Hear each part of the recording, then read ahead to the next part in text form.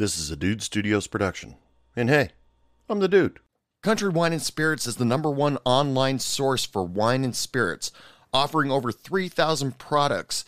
You won't find a better selection of spirits and wines anywhere else. You can order everything from the most popular brands to some brands out there that you may not know of, but you should definitely try. They also have gift boxes for those special occasions that are coming up. To check out Country Wine and Spirits and go find that perfect spirit for yourself, go to cwspirits.com. And when you check out, use coupon code HeyBartender5 and get 5% off your entire order. That's cwspirits.com, coupon code HeyBartender5 for 5% off. Hey everybody, this is Rose Carroll. I am the Colorado Mermaid, and you are listening to Hey Bartender Podcast.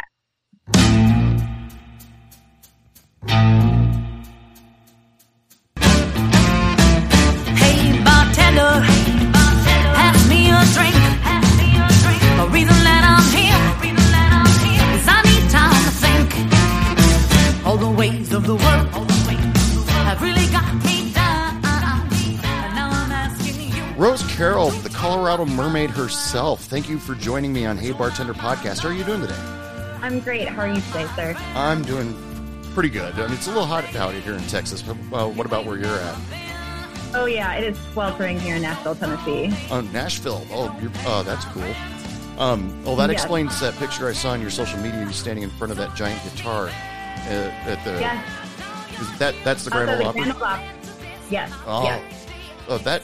That's kind of like historical cool. Yes, it was an honor to be there, part of all that history. It was gorgeous inside, and we got to watch Carly Pierce. We were part of the filming for the 4th of July special on, I think it was on CBS or ABC. It was just a really cool experience overall. Oh, that's so cool. Before we get started here, before we really get going, why don't you tell us a little bit about yourself? Sure. So I am 32. I am, I guess, what you consider to be a travel bartender.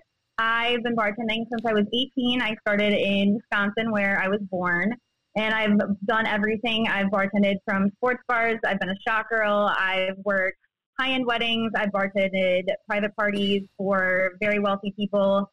I've done everything, and now I own my own company, and so I've more so transitioned out of the daily bartending regimen into being a travel bartender. And what that means is I work different events all over the country, really. They're not ever just in one spot. So you started working in the service industry when you were 18? In Wisconsin, you can start to be behind the bar as long as there's someone who has their license behind the bar. So I started learning things, making drinks, all that stuff when I was 18.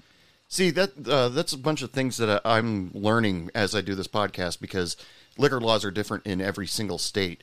In Oregon, where I'm originally from, you could serve alcohol when you were 18 to 21, but you couldn't pour or open containers containing alcohol until you were 21. I had a lot of fights with these underage servers that at a bar that I used to work at, because they thought, what's the big deal? I'll just pop a beer here. And I'm like, don't do that, because it might cost me my job. But anyway. It's been so long since I bartended in Wisconsin, but I'm pretty sure that in Wisconsin you can be drinking with your parents at 16. That might be wrong. We might have to look into that. But from what I remember when I was, just getting into it, like, kids would look like they were 12 years old, but they were with their parents, so it was okay. It was a really weird thing to wrap my head around initially. Also, when you're so young and you don't want to get in trouble and you enjoy what you're doing, it was definitely a learning curve at first. Oh, yeah. And now that you're a traveling bartender, though, liquor laws change pretty much wherever you go. Do you have to stay up on that? Yeah, so a lot of the preparation for bartending in each state is you have to have some sort of certification. So depending on what it is, I think I currently hold like 5 different safe serve or tip certifications, essentially. Some are nationwide, some work for event to event, but there's some that are state specific. So like in New Jersey, like there's specific rules. From what I remember, it's been like 3 or 4 years since I bartended out there, but it was like 2 drinks per person and that was it. And I had to go through a specific regiment for that, going out there. So I had to take the class. The classes are usually online, 2 to 3 hours. You can bang it out, and then they email your certificate and you're good to go. But you have to have that, because if someone comes around and asks you and you can't provide that, you can be in big trouble for serving without that proof and licensing. Boy, that sounds like a headache to me. But it's worth it. I'm sure it's worth it. But if you want to work, you got to do it. So, Yeah. but let's start back at the beginning. When you first started in the service industry, you're 18 years old. What made you get into it? I always grew up working for my mom, and I don't know, eventually, like, I just wanted to do something different.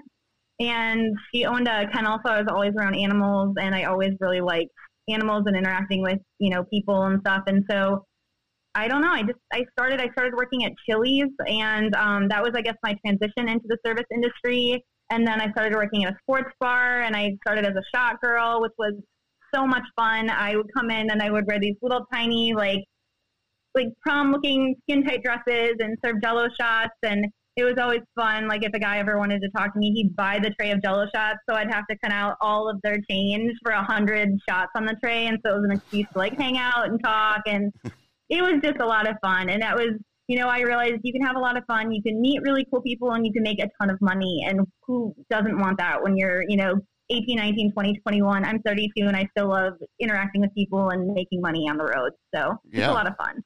Oh, so you started in corporate restaurant? Yes. Chili's, from what I remember, I feel like sometimes I feel a little senile, but yeah, Chili's, I'm 99% sure it was my first actual restaurant gig. And did you learn a lot from working at Chili's, or, because I don't want to attack Chili's really, but I've been hearing questionable business acts about Chili's in the last few years. And I haven't been in one since I worked in one, honestly. I don't eat a lot of fast food, and it's been since I worked in one that I've actually been to one. So I probably don't have any answers there. Yeah. Oh, yeah, just the tipping policies and all that stuff that I've heard about. And I'm working in some of those corporate restaurants. Some of the people, mostly on the East Coast, are like that they have to tip out a certain percentage to the cooks, the bartender, the host, the dishwasher, based on their sales. And I have heard about that. Yeah, and they end up possibly going home in the negative because of their tip policy. Mm. And I'm like, that's disgusting. That's absolutely ridiculous. But no, like, I feel like the back of house should be paid. We couldn't do it without them, and they couldn't do it without us. But I feel like they shouldn't necessarily be a tip portion. And that is just my opinion. But, what we do in the interacting, I think they should be paid a higher wage than we are, because we do get compensated with the tips. But I don't know how I feel about tipping out back of house. I, tip out front of house, you tip out your, your bar backs, your bartenders that make your drinks. If you're serving, your support staff, that's one thing. Even I've worked places where you do have to tip out the host. That's cool. Like, they help you get your tables. They, help you get people into your section. Everybody helps everybody. But I feel like the back of house is just like a different beast, and I feel like they should be compensated differently than us. That might be unpopular opinion, but actually, that is a very popular opinion, based on interviews I've had in the past. Is some of the corporate restaurants, they actually drop the wage of the cooks and force the servers to tip them out to compensate for that wage. And that's like they just want to keep extra money in their pockets, right? And we're disposable because everyone wants to do it, right? So. But so you moved on to after that, you moved on to a sports bar. Now, you were already behind the bar at this point. You were already slinging drinks. So at Chili's, I didn't bartend. I was just a server, but that was I wanted to bartend there, but I remember that their training program was really rigorous, and I didn't want to do blended drinks. Like, there was a lot of things there that you had to. And again, like, I'm non-traditional. Like, I think I have been probably since I was 16. Like, I don't really like corporate. It's not really my vibe. I'm more of a free-spirited person. So going towards more of like a private establishment where there's more flexibility, and, you don't have to wear a stupid uniform, and you can, represent yourself and still represent the company that you're working for. I really thrive in that sort of an environment. Yeah, real good bartenders hate blenders. I've used the excuse, the blender's broken way too many times. More times than you can count. Yeah, it's not working. Trust me, you don't want me to try to make something in there. Yeah, I said that all the time. Well, I've always been happy that when I was a bartender, I never worked corporate. I was always in mom and pop owned bars. And the biggest reason why I was always happy about not working corporate is I went into one restaurant and I must have seen their servers and their bartender all get together to sing happy birthday for like 4 tables within 2 hours. And I'm like, no, I'm not doing that. No, I would always be like in the bathroom or like in having to like run food or something when we would have to do something like that. That just made me cringe because especially if there wasn't enough people on the floor, like you could not get away with lip syncing if there's only 3 of you singing and you're the only girl. Like I hated that so much. But you like the less traditional, or you like to be more comfortable. You don't want to wear the uniform. You just want to be you. And yes. Was that pretty much how you, before you became a shot girl, I'm talking about, was that pretty much where you moved on to when you went into the sports bar? You were wearing your casual clothes and, So we had, when I worked there, we had these really cute yoga pants that had the name of the bar on the butt. And then we had different tank tops, but we could like do different things with the tank tops. We had zippies that we could wear. I guess that was kind of our uniform, but it was more relaxed. And you could come in, you didn't have to wear the pants. You could just wear the tank top. You could wear jeans.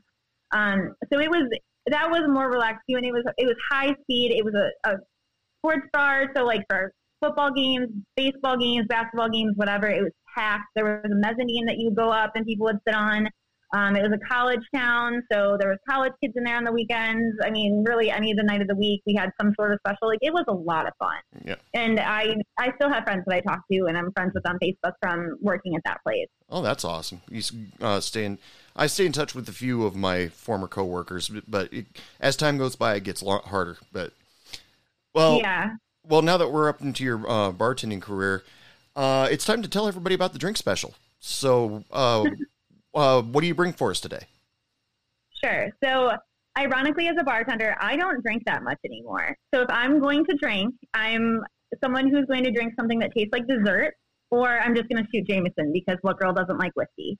So, my favorite kind of drink, this comes from my time working in Breckenridge, Colorado. I worked at this martini bar, and it was a nightclub on the weekends, martini bar during the week. And we had just every different kind of alcohol you could think of, but we had a lot of fruity things and sweet things. And so I love to make like a banana nut kind of martini. So it was about a half a shot of Frangelico and then maybe like an ounce and a half of vanilla vodka and then some sort of like creamed banana or a banana, something fruity that tasted like that. And it legitimately tasted like a banana nut muffin. And it was delicious. And I put a little whipped cream on it. All the girls loved it for our 2-for-1 martini special. But anything fruity, I would do like blueberry muffins that were like that too. It was delicious. So banana nut martini, that's the one. Well, so good. Well, I like to remind all my listeners, if you try the banana nut martini, please let us know. You can email me, dude, at HeyBartenderPodcast, or we'll give you Rose's information towards the end of the show, and you can tell her how much you love it too. It's delicious, I promise. As we keep moving on a little bit in your career, moving up to Shot Girl. Now, was that one of those situations where you paid for your alcohol and then sold them to the tables, or how did that work? So with that first place that I was a Shot Girl, they would make the Jello shots. We would come in. We did not have to pre-buy them, but we were responsible for all the money that ended up, at the end of the night. That is probably the first and only place that I worked at where we did not have to pre-buy the bottle. Most places that you work when you're like that, you're essentially like an independent contractor. A lot of the places I've worked as a Shot Girl, as a traveling bartender, you're not even like a normal bartender. Like you're not part of those meetings. You just come in, you kind of usually have to make the shots, or if you're just going to be a Shot Girl, you buy the bottle of liquor, you put a pour spot on the end of it, and then you walk around and you just pour those shots in people's mouths. Mm. It's a pretty easygoing thing. But then, yeah, you are responsible for fronting that money. So you have to come maybe, depending on what the bottle is, $150, sometimes, more for the bottle. And then plus you have to bring a change bank. So you have to show up usually with at least, $300-400 for your first night to be able to do that. Oh, that's a lot of responsibility to handle too. So now, as a Shot Girl, I all of a sudden this question popped into my mind. Now, when you were carrying around the shots, did you carry the tray above your head? Did you carry it in front of you? Did you have a cart? So I had a light up, the one place, the sports bar, I had a light up tray that would blink. And I would, depending on if I had went through the dance floor, if I was going through the other part, and I always went through the dance floor. Like I knew where people were, and I knew that I'm wearing something that's sparkly and pretty, and I have something that's blinking. Like who doesn't like shiny things? So everyone sees you. They follow you around. So yeah, I mean, sometimes it was over my head, sometimes it was in front of me, sometimes I would have to elbow people just to be able to walk through. It was a full experience.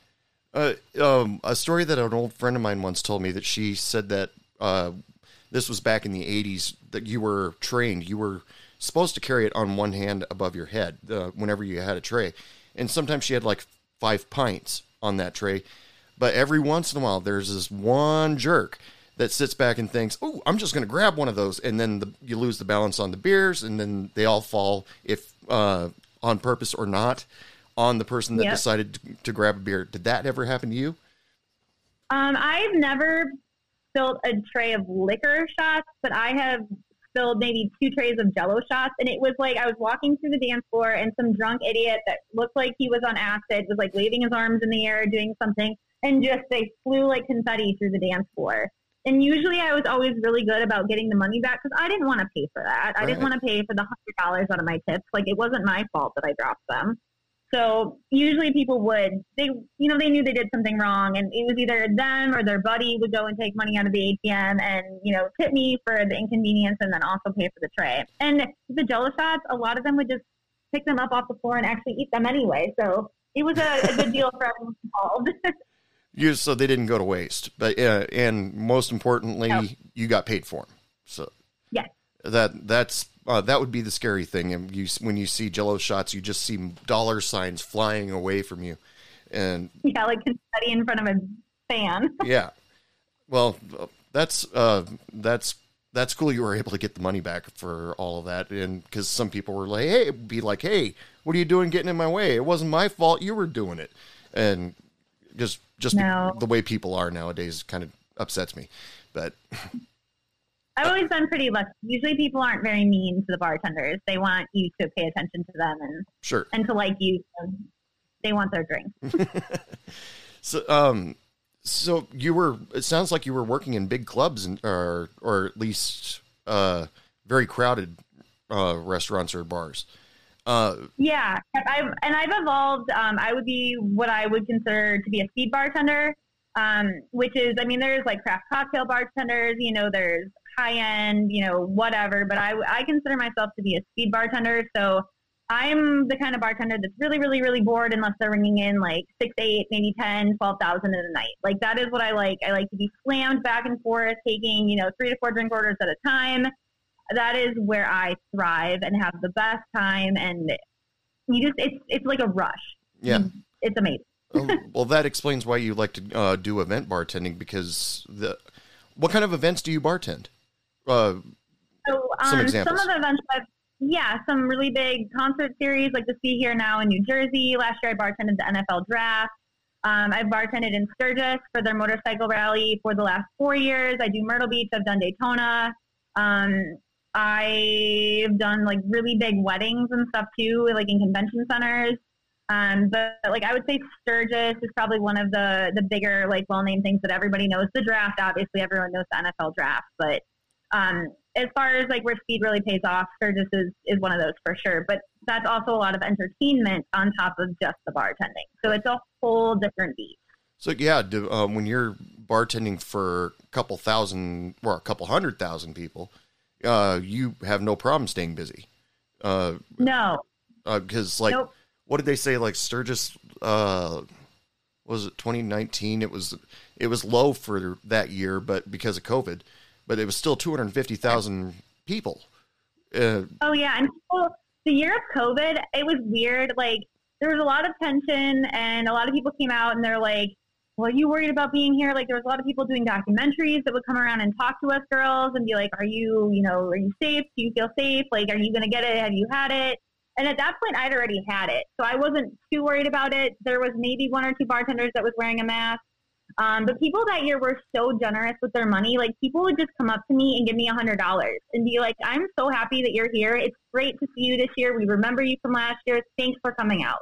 And the money that year, for everyone being so scared and everything, it was a stupid money-making year. Oh, wow. Really? It was great. I ride a Harley, but I don't have enough guts to go do bike rallies yet. You got to come out. You should come to Myrtle Beach. That is my favorite rally that I do. I work at Suck Bang Blow, and it's a family, and it's so amazing. The music's good. It's not a big rally like Sturgis, so it's not overwhelming, and there's beautiful things to see. I think that's a good entry one, but it's honestly one of the best ones you could ever go to also. Now, when you're doing event bartending, though, things like Sturgis, Myrtle Beach, for example, you're doing a big event where there's guaranteed to be tons of people there. And how difficult is it for you once you've got the job, once you've set up that you're going to be at, the name of the bar escapes me in Sturgis, the really popular one. Well, I was working at One-Eyed Jack. That's one of the really big ones on Main Street. Yeah, that's really well known. When you've set it up with One-Eyed Jacks, that you're gonna be there, and how do you handle the living situation? Because probably every hotel is packed or just no vacancy for miles. Yeah, so it's kind of difficult. You have to find properties. Usually you're staying with anywhere between 5 to 10, 11, 12 other people in a house. You're bringing air mattresses. You're doubling up on beds. You have 2 people, 3 people in a bed, someone on an air mattress in the same room, people in the living room. The house that we stayed at that I ran and filled 2 years ago and last year, we had people staying in the laundry room on twin blow-up mattresses. Like, you utilize every space. And then you have all those people sharing 2 bathrooms. Yeah. So you really have to be efficient. You have to be an adult, and share the space, get ready together. I feel like it's always been a situation that deserved to be on MTV because it is glitter and outfits and people walking around in their underwear getting ready. Like, we wear crazy things at those events. It's really cool. So, I mean, MTV has dropped the ball by not filming us doing that stuff. I will say that. You've said it on my show, so copyright Hey Bartender podcast. I'll put you in. Yeah. That's that belongs to Hey Bartender podcast. I'll put you in as anyway. Thank you. So how did it start becoming an event bartender? Because how do you hear about it, and how do you end up in that situation? So going back to bartending at that first sports bar when I was really young, there was a girl that I remember her, and I'm still friends with her on Facebook. I always idolized her. She's just a badass. And she went out and she bartended Sturgis. And I saw it, and I was like, wow, like, that is the big leagues. Like, you did that, and I was always enamored by her, and she was just gorgeous, and she worked at this bar. I want to say it was called The Dungeon in Stevens Point. And she was just amazing, and I wanted to be like her. And I think I messaged her at one point, and then I was in Colorado, and there's a few people that I knew from some of the nightclubs that worked there that also went out one year, and I was like, man, and I was so intimidated, and I just didn't think I was pretty enough or good enough to do it, and I let that stop me for, like, I want to say 3 or 4 years. I was like, man, everyone's so pretty and they're so good, and I just didn't feel like I had it. And then one year, I don't know what was going on, but I was just like, screw it, I'm gonna apply. And ironically, I was applying at all the bars, and the bar that I applied at, One-Eyed Jack, I had a one-eyed cat. Her name is Bagheera. And that bar, because it's a bear, he's got an eye patch. And I put in my application, and the owner of the bar actually ended up calling me, and he was in Thailand. He's from there, not from there, but he's married to a lady. He lives there. And I was going there, and we just, like, talked for, I want to say, like, 2.5 hours. And he hired me on the spot. And I was like, how did this was effortless. Like, why did I not do this sooner? And it just evolved. Like, I did that. And when you get out there, it's like a family, and everyone's like, oh, like, you're here. Are you doing this event? Like, do you go here? And people that you're serving that are customers, they're like, what's your social media? We want to come see you. You live in Nashville. You live in Denver. Like, where are you? We want to come support you where you're from. And people are just great and so kind and so generous. And so it's just, you just kind of fall into it. It's not like I went to that event thinking I was going to start doing this. I was like, oh, I'm going to do Sturgis. That's cool. Like, it's a one-time thing, but it became a lifestyle kind of. Yeah. That's basically the way I've heard it described before, being an event bartender and traveling all over the place. It just becomes your way of life. And yeah. And there's absolutely nothing wrong with it. I mean, you're there to make money, and that's what you do. And yeah. I'm sure there are thousands of people all over the world that wish they could travel to interesting places like that and go to big parties and, be the bartender or something like that. But it's such an honor to get to go to a lot of the places and see these performers and meet, I've gotten to meet you know, every like backup singers, you know, backstage people, celebrities, you know, just people from all over the country. And it's just like, it's cool. Like you get to do it and you're there and you're part of the event and everyone wants to meet you and take pictures with you and you're just a bartender, you know, but it's really cool to be part of the actual event and, you know, you're making money, you're not paying to be there. Like how could that be better, you know? Yeah. A friend of mine, she's gone to Sturgis a handful of times. And one time she was there and she sent me a picture of all the motorcycles down Main Street. And I was like, God, there's some beautiful motorcycles. Then all of a sudden it occurred to me. So I text her and I said, where are all the people? And she, then she showed me a picture of the waitresses in One Eye Jacks and she goes, in here with them. And I'm like, gotcha. But yeah, Sturgis, it's the most well-known, most popular. And it, you know, that's just one of those things where I sit back and think, I think I could make the ride all the way to South Dakota? And, cause you know, you don't want to be that guy that has your bike shipped in and then ride in the last 30, 40 miles. So many people do that though. So many people tour their bikes in. It's not even, it wouldn't even matter. You'd be one of thousands. So being an event bartender compared to working in a restaurant though, do you feel like you have to be a little bit more entertaining, or do you feel like that you are so you got, you know, like 8 people wide, 20 people deep, you don't have to do anything. All you have to do is just pour the drinks? It depends on what you're doing. So like the NFL draft, like for example, like you're under a tent, you're one of maybe, you know, 15 bartenders in a row. People line up. You know, you have to tip share anyway, usually a cashless event. So it's not like you're really one against your neighbor. Like I would still call people from the other line over to be in my lane just because I was faster. But like as far as me profiting from that, like there's no difference. But for working, you know, example, Sturgis, you know, Myrtle, Daytona, you're basically an independent contractor. Like you are your brand. You show up and people know you. They know your style. They know what you bring with you. Like one of my things I do is I spank people with a wooden paddle for money. And, you know, I have a lot of tattoos, like, but I always wear glitter. So some of my customers call me glitter because I always have it on my face. I have it on my chest and on my arms, but I bring light. Like I bring a lot of things so people cannot miss my bar wherever I am. And when you go back year after year, you know, usually you try to stay in the same spot, or if you can move to a better spot, but to be honest, it's really about who you are and how you sell yourself behind the bar, because there are bartenders that are on a back corner bar and they are slammed. Like they have great sales. There's huge crowds around them. And you take them off that bar and you put another bartender on there and they might be dead. It's just because of who you are and, you know, the vibe that you have with people. And so when you go and you're doing those things, you really have to be confident in who you are. And, you know, you're there, you have a short period of time, you got to make that money, and it's a fucking hustle. Like you have to hustle. So you're basically, you're marketing yourself in a way, building, not exactly, but building a character, maybe in a way.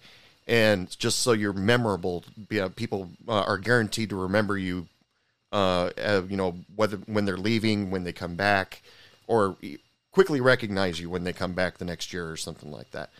And I never look the same because my hair is always different. I have extensions or don't have extensions. My hair is pink or black or blonde or something, but my tattoos stay the same. And I love cats and mermaids. So a lot of my vibe with my area is like very bright and colorful. And I have these little booty bottom things that have cat faces on them and little cat ears that like wiggle around. And so like people know me for sure when I go places, and I've had so many people come up to me and they're like, "You're a Colorado mermaid," and I'm like, "Yes, you follow me on social media, like you know who I am." So it's really cool, and people from year to year will like bring up pictures and they'll be like, "You were hammered," or "I was hammered with you like last year," or you spanked my buddy 2 years ago. This is you beating him up on Instagram, and it's really cool to see that stuff.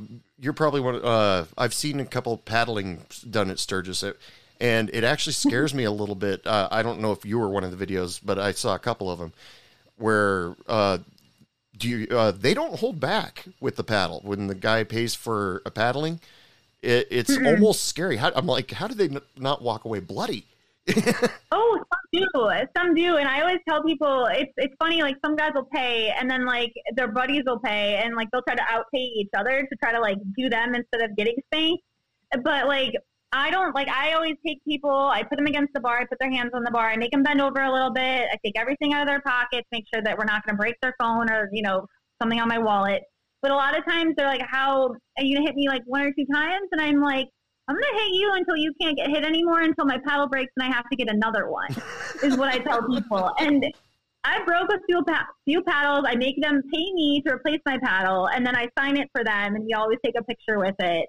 But it's fun. I had 2 guys break records this year. There was one guy that did 22 paddlings in Myrtle Beach, and I was like, oh my God, like that was crazy. And then 2 days later, another guy came through, and we did 32, and I stopped because I thought that I was going to just break him. And I was like, are you okay? Like, I know I'm hurting you. Like, are you okay?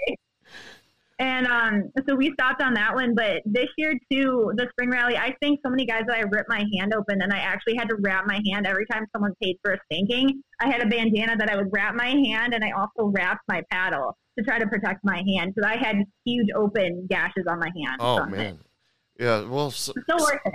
Some people just got to go the distance, I guess. I mean, yeah. I mean, how are you going to ride your motorcycle home when you can't sit down? I mean, oh man, I don't know. It's like a rite of passage. I feel like, you know, when you're in a frat in college and you go through all the different hazing things, like I feel like you're coming to a rally, you're a virgin at a rally, you know, there's certain things and people go around and everyone knows it's a thing. You know, I've never been to a rally. I'm a virgin. What are you going to do to me? And so some girls, you know, they like pull up your boxers and give you wedgies, and they rip your underwear and cut them off. You know, some girls paddle, you know, some girls like write and all over you with permanent marker, and some girls will cut your hair, like I cut your beard. Like I've seen almost everything happen at an event. Like really anything goes. That's crazy. It's so much fun. Now available at CW Spirits, My Big Pickle Vodka. My Big Pickle Vodka was accidentally made in North Texas. A bunch of friends got together and decided that they wanted to make some Bloody Marys with a little bit of pickle juice inside it. But then they woke up one morning and realized that they didn't have any Bloody Mary mix, so they just decided to do some vodka and with a pickleback, and realized they had a huge hit on their hands. My Big Pickle Vodka is a very unique way to mix all of your favorite drinks, whether it's having putting a little bit with a bloody beer, making your Bloody Marys. The sky's the limit here. If you're a lover of pickles and vodka, this is the drink for you. Head on over to cwspirits.com. Remember to use promo code HeyBartender5 to get 5% off your entire order and pick up My Big Pickle today. Yeah, I know what I said. Hey, bartender. Other than the acts that show up there, the musical acts that show up at Sturgis, do celebrities show up there? Oh, yeah. I've never heard of anybody. Oh, yeah. Corey Hart, like Pink's husband, he's there. He comes in One-Eye Jacks all the time. Yeah, there's like famous stunt people, bikers, celebrities, like movie stars and stuff. Like people will be like, oh, this person was in here, or this person. Like at last year, I met a bunch of different people as well who are associated with some really famous boxers. You know, and I actually got to hang out with them, and now they're my friends. So I mean, it's really cool because everyone comes there, and like you can't tell who has money. You don't, unless you like know somebody from social media. Like you don't know who's who. But people might sit down, you know, people might not tip you the first day, the second day, the third, fourth, fifth, even sixth day that you're there. And then the day before, you know, their very last day, they'll give you $1,000 tip. And like, you're like, who the hell were you? You know, it's like, you really never know. And people are so cool about that stuff. And you really do just become family with everybody, your customers and your coworkers. I was just curious because I've seen a lot of celebrities come out and advertise Harley Davidson lately. Like Jason Momoa did some videos a couple of years back. Dave Grohl did a couple videos.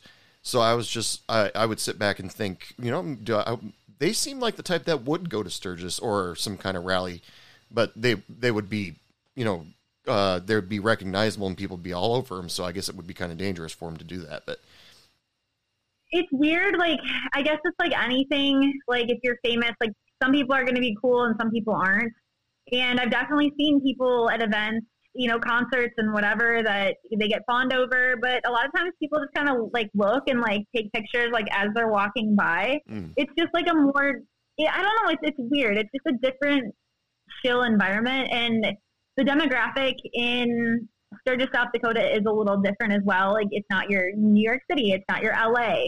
So I feel like it's not maybe so celebrity driven as some of those other places also, where you're seeing people and you're like, oh my God, that's Jason Momoa. You know, it's more so like, hey, that guy's got a lot of tattoos. You know, I bet he has a sick bike.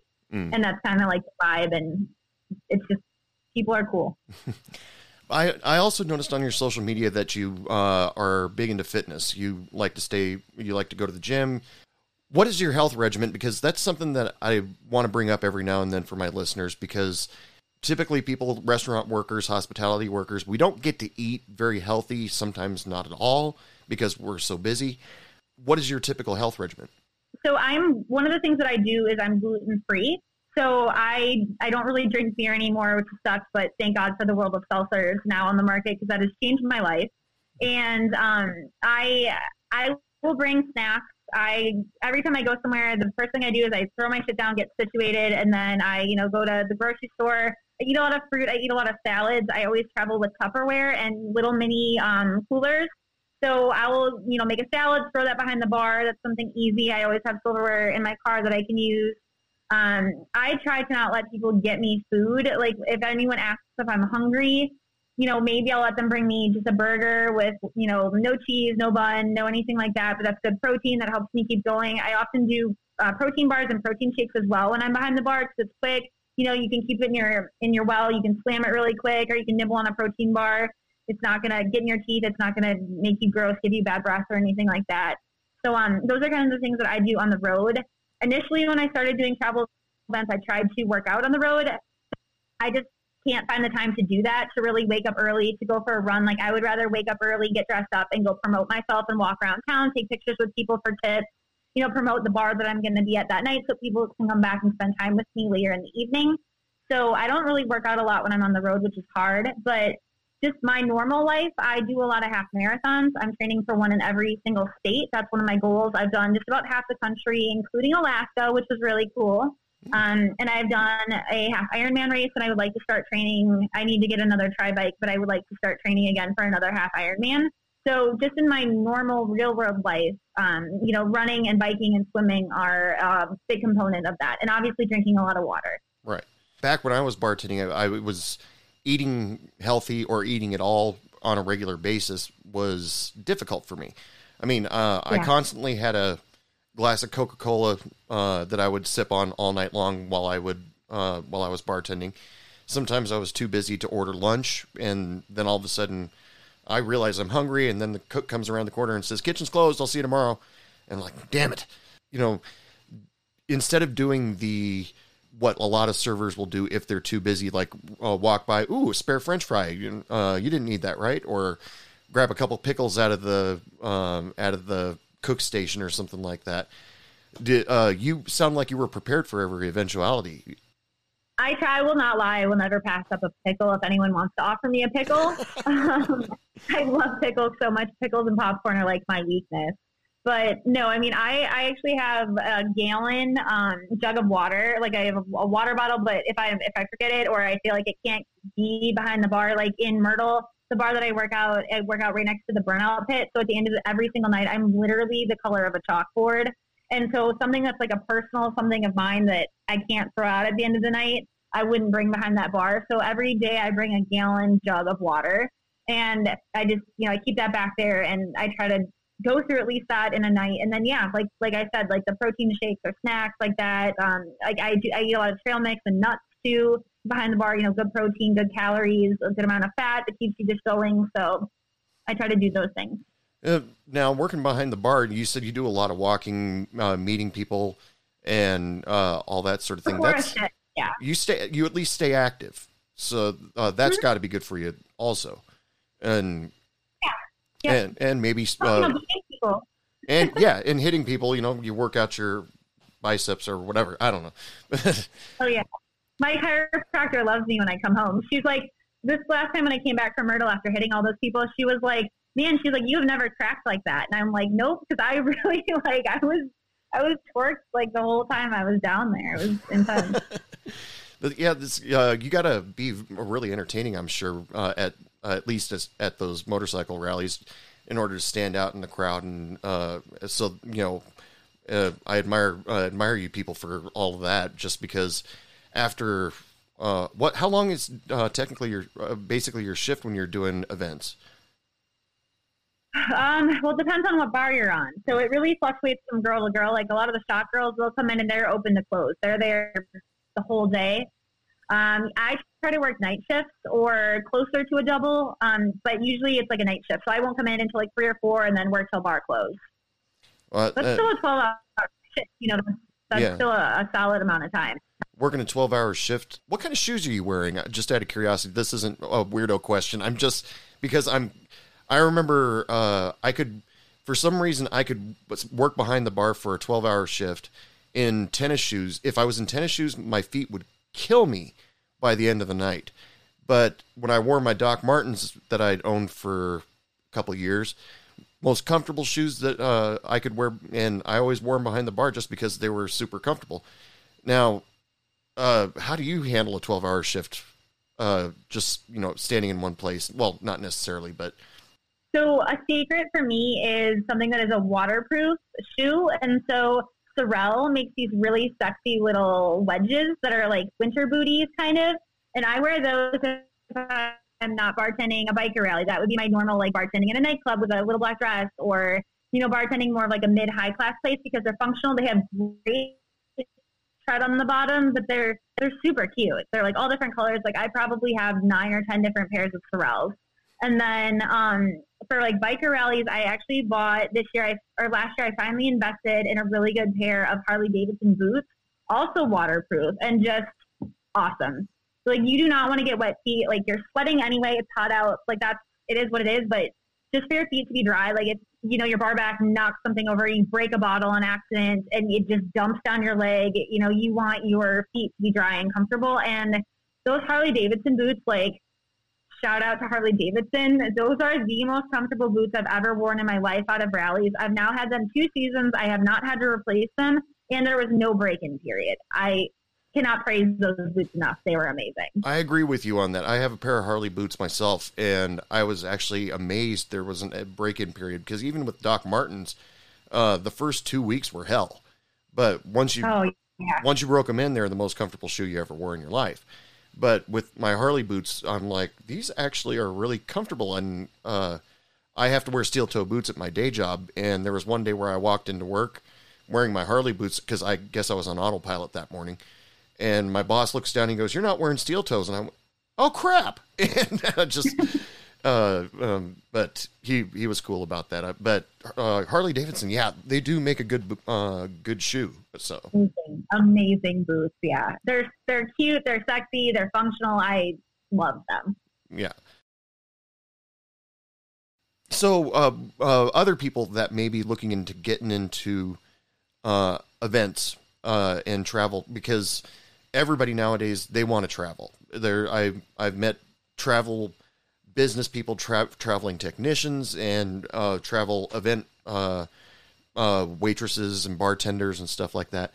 What would you advise for them? Because it was, I'm sure for you there, well, maybe for you, I don't know. I shouldn't be presumptuous, but was there a break-in period for you, or any culture shock, or were you just, yeah, I'm in this? It depends on the event. So it really does. Like, to be a travel bartender can mean a lot of different things. Like, you can be a travel bartender and work, electronic festivals or work a lot of NFL, profile kind of events like that. Like, that's very corporate. That's very, you're standing in a line and you're doing that. If you're working, a rally, if you're a rally bartender, I would say out of all the kinds of travel bartending, if you put them all in a group, the only thing that would kind of stand out is the rally bartending. It is so different, like what you wear, how you have to brand yourself. Like, it's such a different thing, and you have to have a tough skin, and it's really competitive. There's a lot of really type A girls out there, and if if you've never bartended, like I wouldn't suggest being like a really green bartender and trying to rally bartend, because you're going to get eaten alive. Because I would say we're more so career bartenders. We've been doing this a long time. For a lot of us, like we've been doing it so long that it's not the only thing that we do. Like I work with a lot of women, and I mean, it's a lot of women. Like we're all badass women, but we, you know, in real life, we own companies, you know, we work for airlines, you know, some are probably, you know, nurse assistants and, you know, different things like that. There's so many different things that we do in our real lives. And then we come and do this, and it's supposed to be fun. And it's supposed to be, you know, something we do, we bond. It's like a family reunion every time we get together. And for somebody who doesn't know how to hack it, I really think you're going to get eaten alive. So I would get a few years of bartending under your belt, you know, working in, you know, whatever kind of environment you're comfortable with. And then if you want to try it, I would say, you know, just to go into it knowing that it is a different experience, and it's not really something that you can prepare for if you want to be successful. Like you just have to have it or you don't. And if you don't, you don't. Right. Like there's girls that show up and they don't even make it 3 days in and they quit. It's a huge turnover on these events, and you're only working, you know, 7, 10, maybe 14 days. And if you can't hack it after 2 or 3 days, like, sorry, honey, like you shouldn't have gone on that plane. Like you should have stayed home. Right. And you see a lot of that, a huge, huge turnover.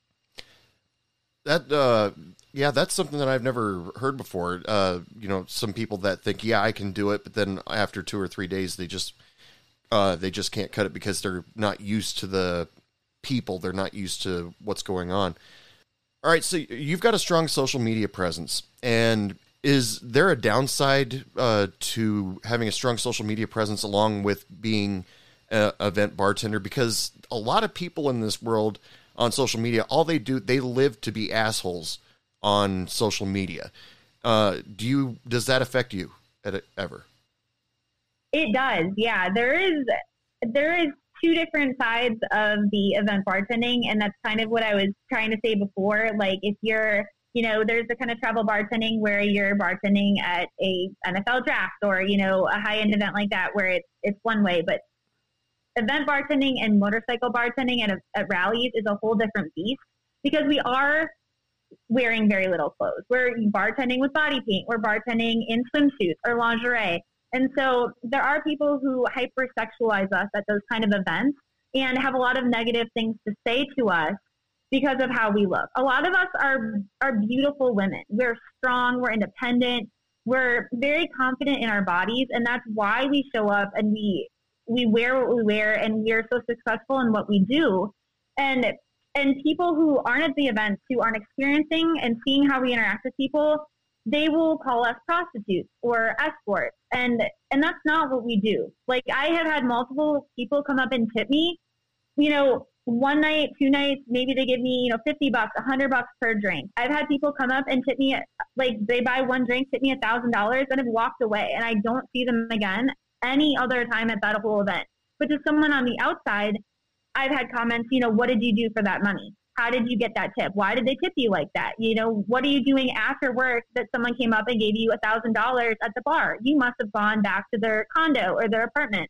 And it is not like that. And the feedback that we get and the negativity that I have seen and the conversations that I've overheard about myself as a person, not even just as a bartender, but as a person, have come from people who have not been at these events and don't take the time to get to know me as a person. And they just make these assumptions based on what they see online. But I mean, my presence online is a persona. You know, in real life, I don't go out and drink. I am kind of introverted. I run a wholesale retail company. I hang out with my cats. I like to travel. I recycle. I volunteer at the shelter. Like, that's the kind of person that I am. And so when people are saying that, oh, like she's off here hooking or she's an escort, you know, not to say that, I mean, that's very offensive, but like you have not gotten to know me as a person. And, you know, I'm more than a bartender. And just because I'm wearing that, like that's my uniform. Like if I was working at McDonald's, would you be shitting on me because I was wearing, you know, a polo with the M on it?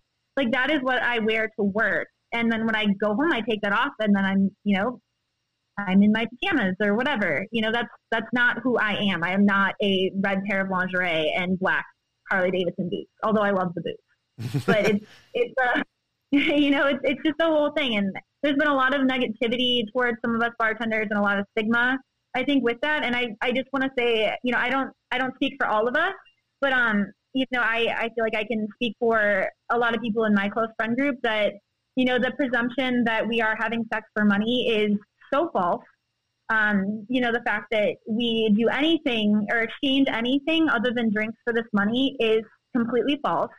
We bust our fucking asses. Like, a lot of us, we get Botox. We go to the gym all year. Like, we work our asses off to look how we look so we can make the money we make and to have a good experience and make a good experience for our customers and have a good experience for ourselves and to be confident in our bodies. And you shouldn't shit on someone for taking care of themselves and looking good so we can, be the best representation of ourselves and the brand that we are working under for the bar that we are at. Yeah, the thing that's been bothering me about social media, I think it pretty much started when I fell down the TikTok rabbit hole, is a lot of people take a lot of things either completely out of context or they just decided to be a jerk that day and start, anytime I see, somebody say something I don't like, they try to get them banned off of TikTok, or they, purposely comment, you're an idiot or something like that. And, it bothers me after a while that, even some of the videos that I see get posted of people thinking that they're outsmarting police officers nowadays by having their cell phone running. And then I see the comments in these, what I've decided just now to refer to as androids, go, yeah, fuck the police. Yeah. And I'm like, we don't even know why the guy got pulled over, or we don't know anything.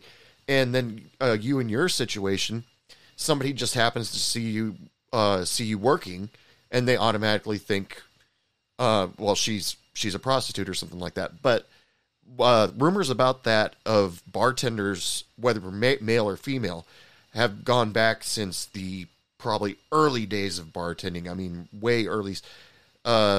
Most male bartenders were considered crooks, and female bartenders were considered prostitutes. That's the way it's been for hundreds of years, let's just say.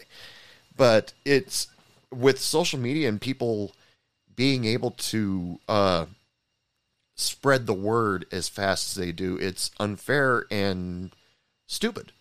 And it's very easy for someone on the other side who might be, uncomfortable in their own skin to see somebody that they wish they could be like, or doing something that they're, for whatever reason, not comfortable. They don't have the means to do.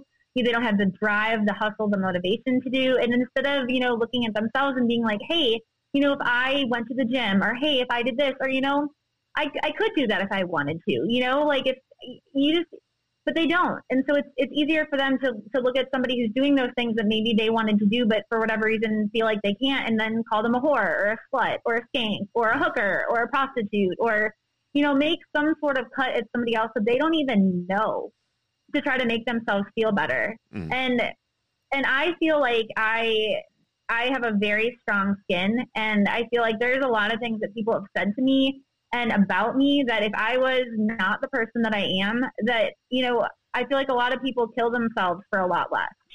And, you have to have a tough skin, and you have to be confident in who you are and trust in the person that you are, and know that it doesn't matter. Like, when you take off your makeup, take off your outfit, you go to bed at night, you have to be comfortable with that person you are without all that on.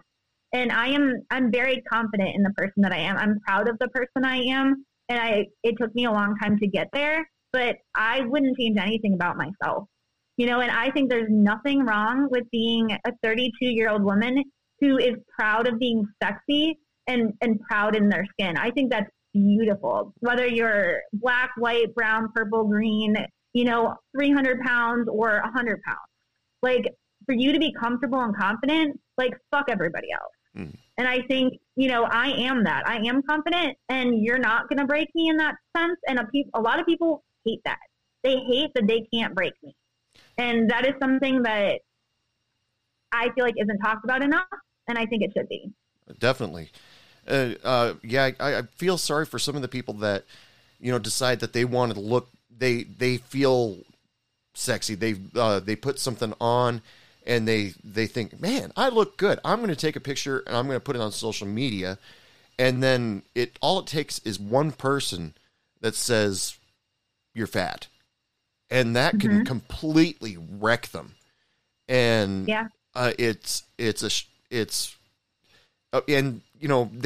person they don't know, and that they'll never meet in their life, and it can completely wreck a person. And sometimes the meanest people, the people that you will never meet, the people who are on the other side of the country, the people who don't know any of your common friends, sometimes those are the cruelest people that are out there trying to get at you. Yeah. Well, that's the thing that drives me crazy about social media, is because the person that doesn't live near you doesn't have anything to do with you other than just seeing a picture on Instagram or a video on TikTok. And they feel like that I've got to cut this person down.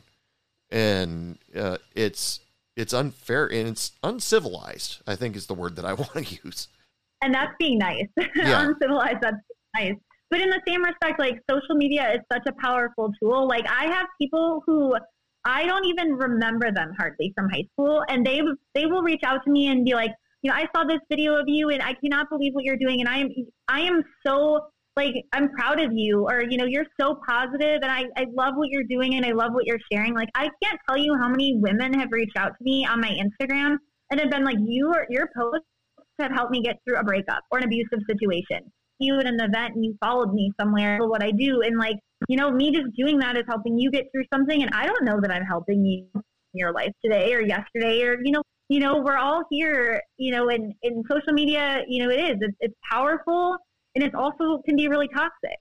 But I try to, in my bartending and in my real life, like, I try to post and just be real and share what I'm doing. And I don't feed into the drama. I don't feed into the bullshit. Like, I don't do a lot of extracurricular stuff with some people just because I don't care. Like, you're going to talk shit about me anyway. Like, I don't want to give you my time. Like, that's the most valuable thing I have. You know, I choose to put people around me that are positive, that have like-minded and want to build each other up. I'm not the kind of girl that's going to turn around and talk shit about you behind your back. That's not who I am. Yeah, this is other videos that I see on TikTok every now and then where these beautiful, all shapes and sizes women that I see on TikTok, they're doing their modeling. I think they look great. I'll like their videos. But then they spend a month commenting on all the negative comments that they've received on their pictures. And I always sit back, is that really worth your time? And it's just, no, just get past it. Yeah. It's not. And, like, with the stuff that people have said about me, you know, some of the stuff, it's like, I've told people in, like, trying to defend myself, I guess, like, I could kill myself and I would have done it wrong. Like, there is no fighting against people who want to hate you and have bad things to say about you, because you can't do anything right and you never will. It doesn't matter if you lose weight, gain weight, change your hair color, change your makeup, get tattoos, remove your tattoos, you know, hang out with the right people, do the right things. It doesn't matter. Like, you will never be enough for people who don't love you and don't think you're on the right path, or, you know, hate you because you're doing something different than them. Like, it doesn't matter. You never can. It'll never be enough, and you will die trying to make other people happy, and you will be miserable until you're 6 feet under. And you can't do that. And that is one thing I will say about the women that come out and work these events, and specifically motorcycle rallies, because we are bartending in our you know, our lingerie and our swimsuits and body paint. You see every body type of women, and you see women who, you know, like, a lot of people say I have a great butt. I'm very self-conscious about my butt. And there are women who rock, like, thongs, or rock, like, you know, just body paint, and, you know, their bodies are so different than mine, and they're so confident where I have my insecurities, but they're out there and they're fucking doing it. And, you know, there's a girl for everybody's, you know, interest, and there is somebody who thinks you're beautiful at every event, because we're all different. And that is one reason that I really like Fuck Bang Blow, because it's not like your cookie cutter, you know, like, nightclub or, you know, bar where we all look the same because there's an image that we're trying to uphold. Like, we're hired because we're cool. We're hired because we're good at what we do, so we don't all fit a mold. And it's just very empowering to be there and be with those women and just to crush it. Like, it's awesome. Yeah. Now, before this turns into an hour-long advertisement for Sturgis and Harley Davidson, last thing I'm going to say, though, is back when I was bartending, it was usually in the mom-and-pop hole-in-the-walls. I always found out that making friends with the Harley riders usually made my nights a lot easier, because once you made friends with them, you've got a bouncer, you've got somebody to joke with, and they were always loyal to you immediately once you became friends. Yeah. And usually all you had to do to become a Harley rider's friends is say, "Hey, nice bike." It wasn't extremely difficult. Do you have a lot of regulars that will jump up and protect you, no matter what? Yes, but it's not so much in like the bodyguard kind of way of protection that you think of. Like, a lot of people, they come up, and it's not everyone. Most of your demographic at Sturgis is not like a stereotypical tatted up, young, like jacked guy in a Harley. Like, it's a lot of guys who are like doctors and lawyers who are in their, 50s, 60s, late 40s kind of thing. Like, I would say it's a much older demographic that comes in there. And so a lot of times they'll be sitting at your bar and they're like, "Hey, are you hungry? Do you want me to go get you some food?" Or, "Hey, can I get you something to drink? Like, do you need water?" Or, "I saw this, out on the street, I think you'd look really good in it. I'm going to go buy you this," or, something like that. It's a whole different kind of like protection kind of thing, rather than like, "Hey, you look like you need saving, girl. Like, let me make sure that you're safe." And I will say that all of the events that I work, our support staff are incredible. Like, you are not allowed to walk from the bar to your car at night without a security guard or a bodyguard or someone who works there. The bar that I work at in Myrtle Beach, they're wonderful. They have a golf cart, someone that drives. They stay there until bar closed. They will drive you to the parking lot. You're not allowed to walk by yourself. There's always a buddy system. Like, the extent that the bars go to make that we are okay and that we're safe leaving is impeccable. Like, I always feel very loved and very protected when I'm coming to and from work. I love to hear that, that they give you chaperone, or not a chaperone, at least somebody to go out with you at your car. I mean, I'm sure you girls are as tough as nails as it is, but it doesn't hurt to have somebody with you. It really doesn't.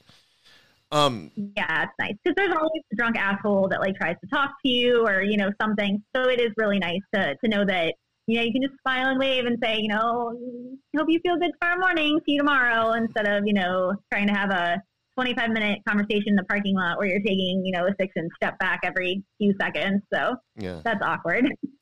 Now, this doesn't have to be a motorcycle rally. I just am overly curious. What is your most favorite event, most memorable event that you've ever bartended at?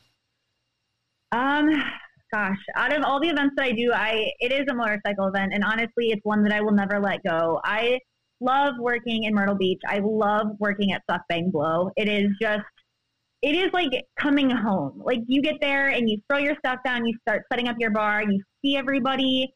It is, I just don't know how to describe it. It's just like you take a bite of like a really good food, and you just take that breath and like settle in and sigh, and it feels amazing. That's how it feels when I'm there. It's like eating the best cheesecake I've ever had and just being like, feels good to be here. It feels good to have this. And that's what it is. And I love the people that I work with, and I make great money there. And it is honestly, truly a family. It is a support system. And I'm very fortunate and very lucky to have finally gotten into that bar. And I hope that I can work that bar until I'm, old and wrinkly and they kick me out. Now, I'm really apologize to my listeners, because I know this is only an audio podcast, but if they could see the way your face lit up when you told that story, that they would have loved it. Because honestly, your face did light up when you started talking about Myrtle Beach, and that's really cool, because I could totally tell that that is your absolute favorite place. Do you have a favorite moment that happened? I don't know why that bar was just always, even more so than getting into Sturgis and when I jacked, getting into that bar was always just like, it's kind of a competitive bar, and there's a reason, that it is harder to get into. The people that work there, like, they don't leave. because it's such a great environment. Like, you don't want to stop working there because it would mean like losing your brother or your sister. Like, it's such an awesome place. And even like down to the kitchen guys and, you know, the guys that take out the trash, like everyone's just so nice and checking on you and make sure that you have everything and stop and say hi to you. Like, everything about it is just amazing, I guess. I really don't have like a favorite moment. Like, I will say, like, that is the bar that my TikTok went viral on for paddling a guy 2 years ago. So that's just kind of a moment that's like, I guess, a chip on my shoulder. Like, I'm proud of that one. But overall, no, it's just, I love the owners of that bar and I love working there. And I'm really proud to say that I work there. Oh, yeah. Okay. That's awesome. So when you're not travel bartending or doing events and stuff like that, what are you doing? So my real life consists of running a wholesale retail company. So I started a company in 2017 called the Grasshopper's Mermaid, and it is predominantly a sticker company, but we also do shirts and hats, frameable prints. But I work with about 15 different artists that I rotate depending on the job, and we do really, really, really cool art. And I have accounts, you know, like I said, it's wholesale. So mostly I'm selling in like national park, state park stores, high tourism stores, you know, Breckenridge, Colorado, Lake Tahoe, Lake George, New York, you know, the Everglades, you know, national park, like stuff like that. I have accounts all the way from Canada and Alaska all the way down to Aruba. And it keeps me very busy. If I'm not traveling for a bartending gig or an event of that nature, I'm usually traveling to promote my brand and get new clients at a wholesale retailer show. And I do a lot of that. I'm traveling, you know, 2 to 3 weeks a month from August, September, all the way through January. And I'm very fortunate that people have found my company to be really cool. We give back 10% to conservation efforts, which is a really big thing. I also fund a scholarship at the university I went to in Wisconsin for kids who are focusing on either environmental journalism or environmental sciences and who plan to study abroad, because I really want to encourage international travel. I think that's a really big part of like intellectual and just environmental development as a human. So we do both of those things, and it's really cool. And yeah, I mean, you can buy on our website too. If you check it out, the website is grasshoppersmermaid.com. And you can go on, you can pick a design, you can pick the text on it, add it to your cart, and we will customize it for you and ship it off to you wherever you are. How did you get started with that? So when I was training for my Ironman race, I needed to dedicate a lot of time to the training. And everybody was really just partying a lot at the bar that I was working at. And to be up until 4 a.m, not doing a bunch of drugs and just trying to get enough sleep, knowing that I had to run like 10 to 12 miles the next day, swim 2 miles, you know, or bike for a few hours, and then have to, you know, do other things, have a real life in between, and then go back to work and bartend till 4 a.m. was just exhausting. And so I took some time off and I started working for an accountant. She was a miserable human being and she was an alcoholic. And so I quit that and I was like, well, fuck all this. I don't know what I'm going to do. And my grandpa had passed away and he was a game warden. And my grandpa was the most influential man that I've ever had in my life. I didn't grow up having a dad. And he was always there for me. And so I wanted to do something just kind of like in his memory. And I just wanted to do something that was like a feel-good thing, because I was around all these people who were depressed and doing a lot of drugs. And just, I don't know, it wasn't my scene and I didn't want to be doing it. And I just wanted to feel good. So I wanted to do something that we could give back with. And I didn't know if I was going to make any money. I had no idea. I just wanted to be able to donate money and to make a difference and help animals. And that was my goal. And so I started my company and I started with 2 designs. And then it kicked off and people wanted more designs. Like those designs sold out right away in the stores in Breck. And it just started evolving and I started hiring more artists. And some of the artists that I have, I'm so fortunate. They've been with me since day one in 2017 and they've evolved with my company as it's grown. And I couldn't do it without them. And I love them dearly. They're all over the world. One of my best artists, she's in Brazil. Another great artist that I have, she's in Bulgaria. And up until this year, it was exclusively woman-owned and operated, like right down to my production line. We're all women. One of my artist in Brazil, her boyfriend is also a very talented artist. And so he started working for me this year as well. So now it's a ton of women and one man. But it's a great time. Did this start out as a small business in your garage or? It started off as a small business in my dining room, laundry room, and living room. Because the equipment is so large. So I lived in a 2,000 square foot house, and I did Airbnb at the time. So I was renting 3 rooms for Airbnb. I had the printer and the cutter in my dining room. I had the laminator in my laundry room. And I mean, it's a hustle. Yeah. It was a hustle. You know, I bust my ass to do that. And I remember like when I was trying to learn how to operate and use my cutter and it wouldn't work and I didn't know why it was working, I would cut the designs in sheets because it's 54 inches. I would cut the sheets, I would fold them up, I'd put them in my backpack, and on slow weeknights at the bar, I would bring scissors, and my regulars would help me hand cut out my stickers just so we could make the orders. And I'm telling you, hand trimming die cut stickers that are all these weird shapes, and you have to cut them so they all look identical, so they stack nicely, so you can package them. Yeah. That is a pain in the ass. But that is how dedicated my customers were, and they helped me, you know, help the company not fail until I figured it out and got up off my feet. And I couldn't have done it without them either. And I'm very fortunate and grateful for how it's grown and evolved. And it's cool, you know, giving back and donating and making a difference and just knowing we're doing the right thing. Like my stickers have water-based inks. I have the greenest printer on the market. You know, we do everything we can to be an eco-conscious company in a very non-eco-friendly world. We do what we can. Well, we're coming up on the last call of the show. So why don't you take a minute and tell people where they can find you on social media or contact you for events? Yeah. So if you want to book me for something, my email is rosecarolmermaidbartender@gmail.com. And that is Carol with a K, not a C. You can find me on Instagram and TikTok. It is Colorado Mermaid, and there's a period between Colorado and Mermaid. And then my Snap, which I hardly use, and I don't even really know how to use it, is Mermaid Colorado, I believe.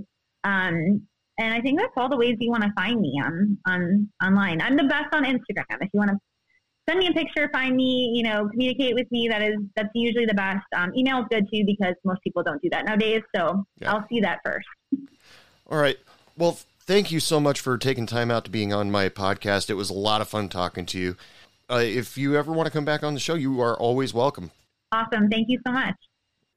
And that's it, people. It is last call for alcohol. Come on up to the bar and get yourself something to drink before I close, because you're not going to have long to drink it. So big thanks to Rose Carol, the Colorado Mermaid bartender herself, for being on the show. I'm serious, people. When she started talking about working at Myrtle Beach, her face lit up. I mean, it was genuinely obvious that she loves being there. Not that she doesn't like the other places that she works, but when I asked her what her favorite place was, her face started beaming. As usual, I'd like to thank Laura Hope and the Arctones for their single Dr. Bartender. Remember to go check them out on all streaming services, whether it's iTunes or Spotify. They've got a lot of great music out there, and I'm a little biased. I'm into rockabilly, but you'll love their stuff. Don't forget to visit Country Wine and Spirits. That's www.cwspirits.com, and check out their enormous selection of various spirits, whether it's whiskey, vodka, liqueurs, tequila, whatever you're looking for. You can find it there on CW Spirits, and you might find something new that you've never tried before, but you definitely should. Just remember to use coupon code HeyBartender5 at checkout and get 5% off your entire order. Please remember to share, like, and subscribe to Hey Bartender Podcast. Tell your friends, tell your family. And remember, if you want to get a hold of me, you want to be a part of the show, or you just have a simple question, you can email me, dude@heybartenderpodcast.com, or you can follow me and message me on the social medias. I'm on Facebook at Hey Bartender Podcast. I'm on TikTok at Hey Bartender Podcast, and Instagram at Hey Bartender Podcast.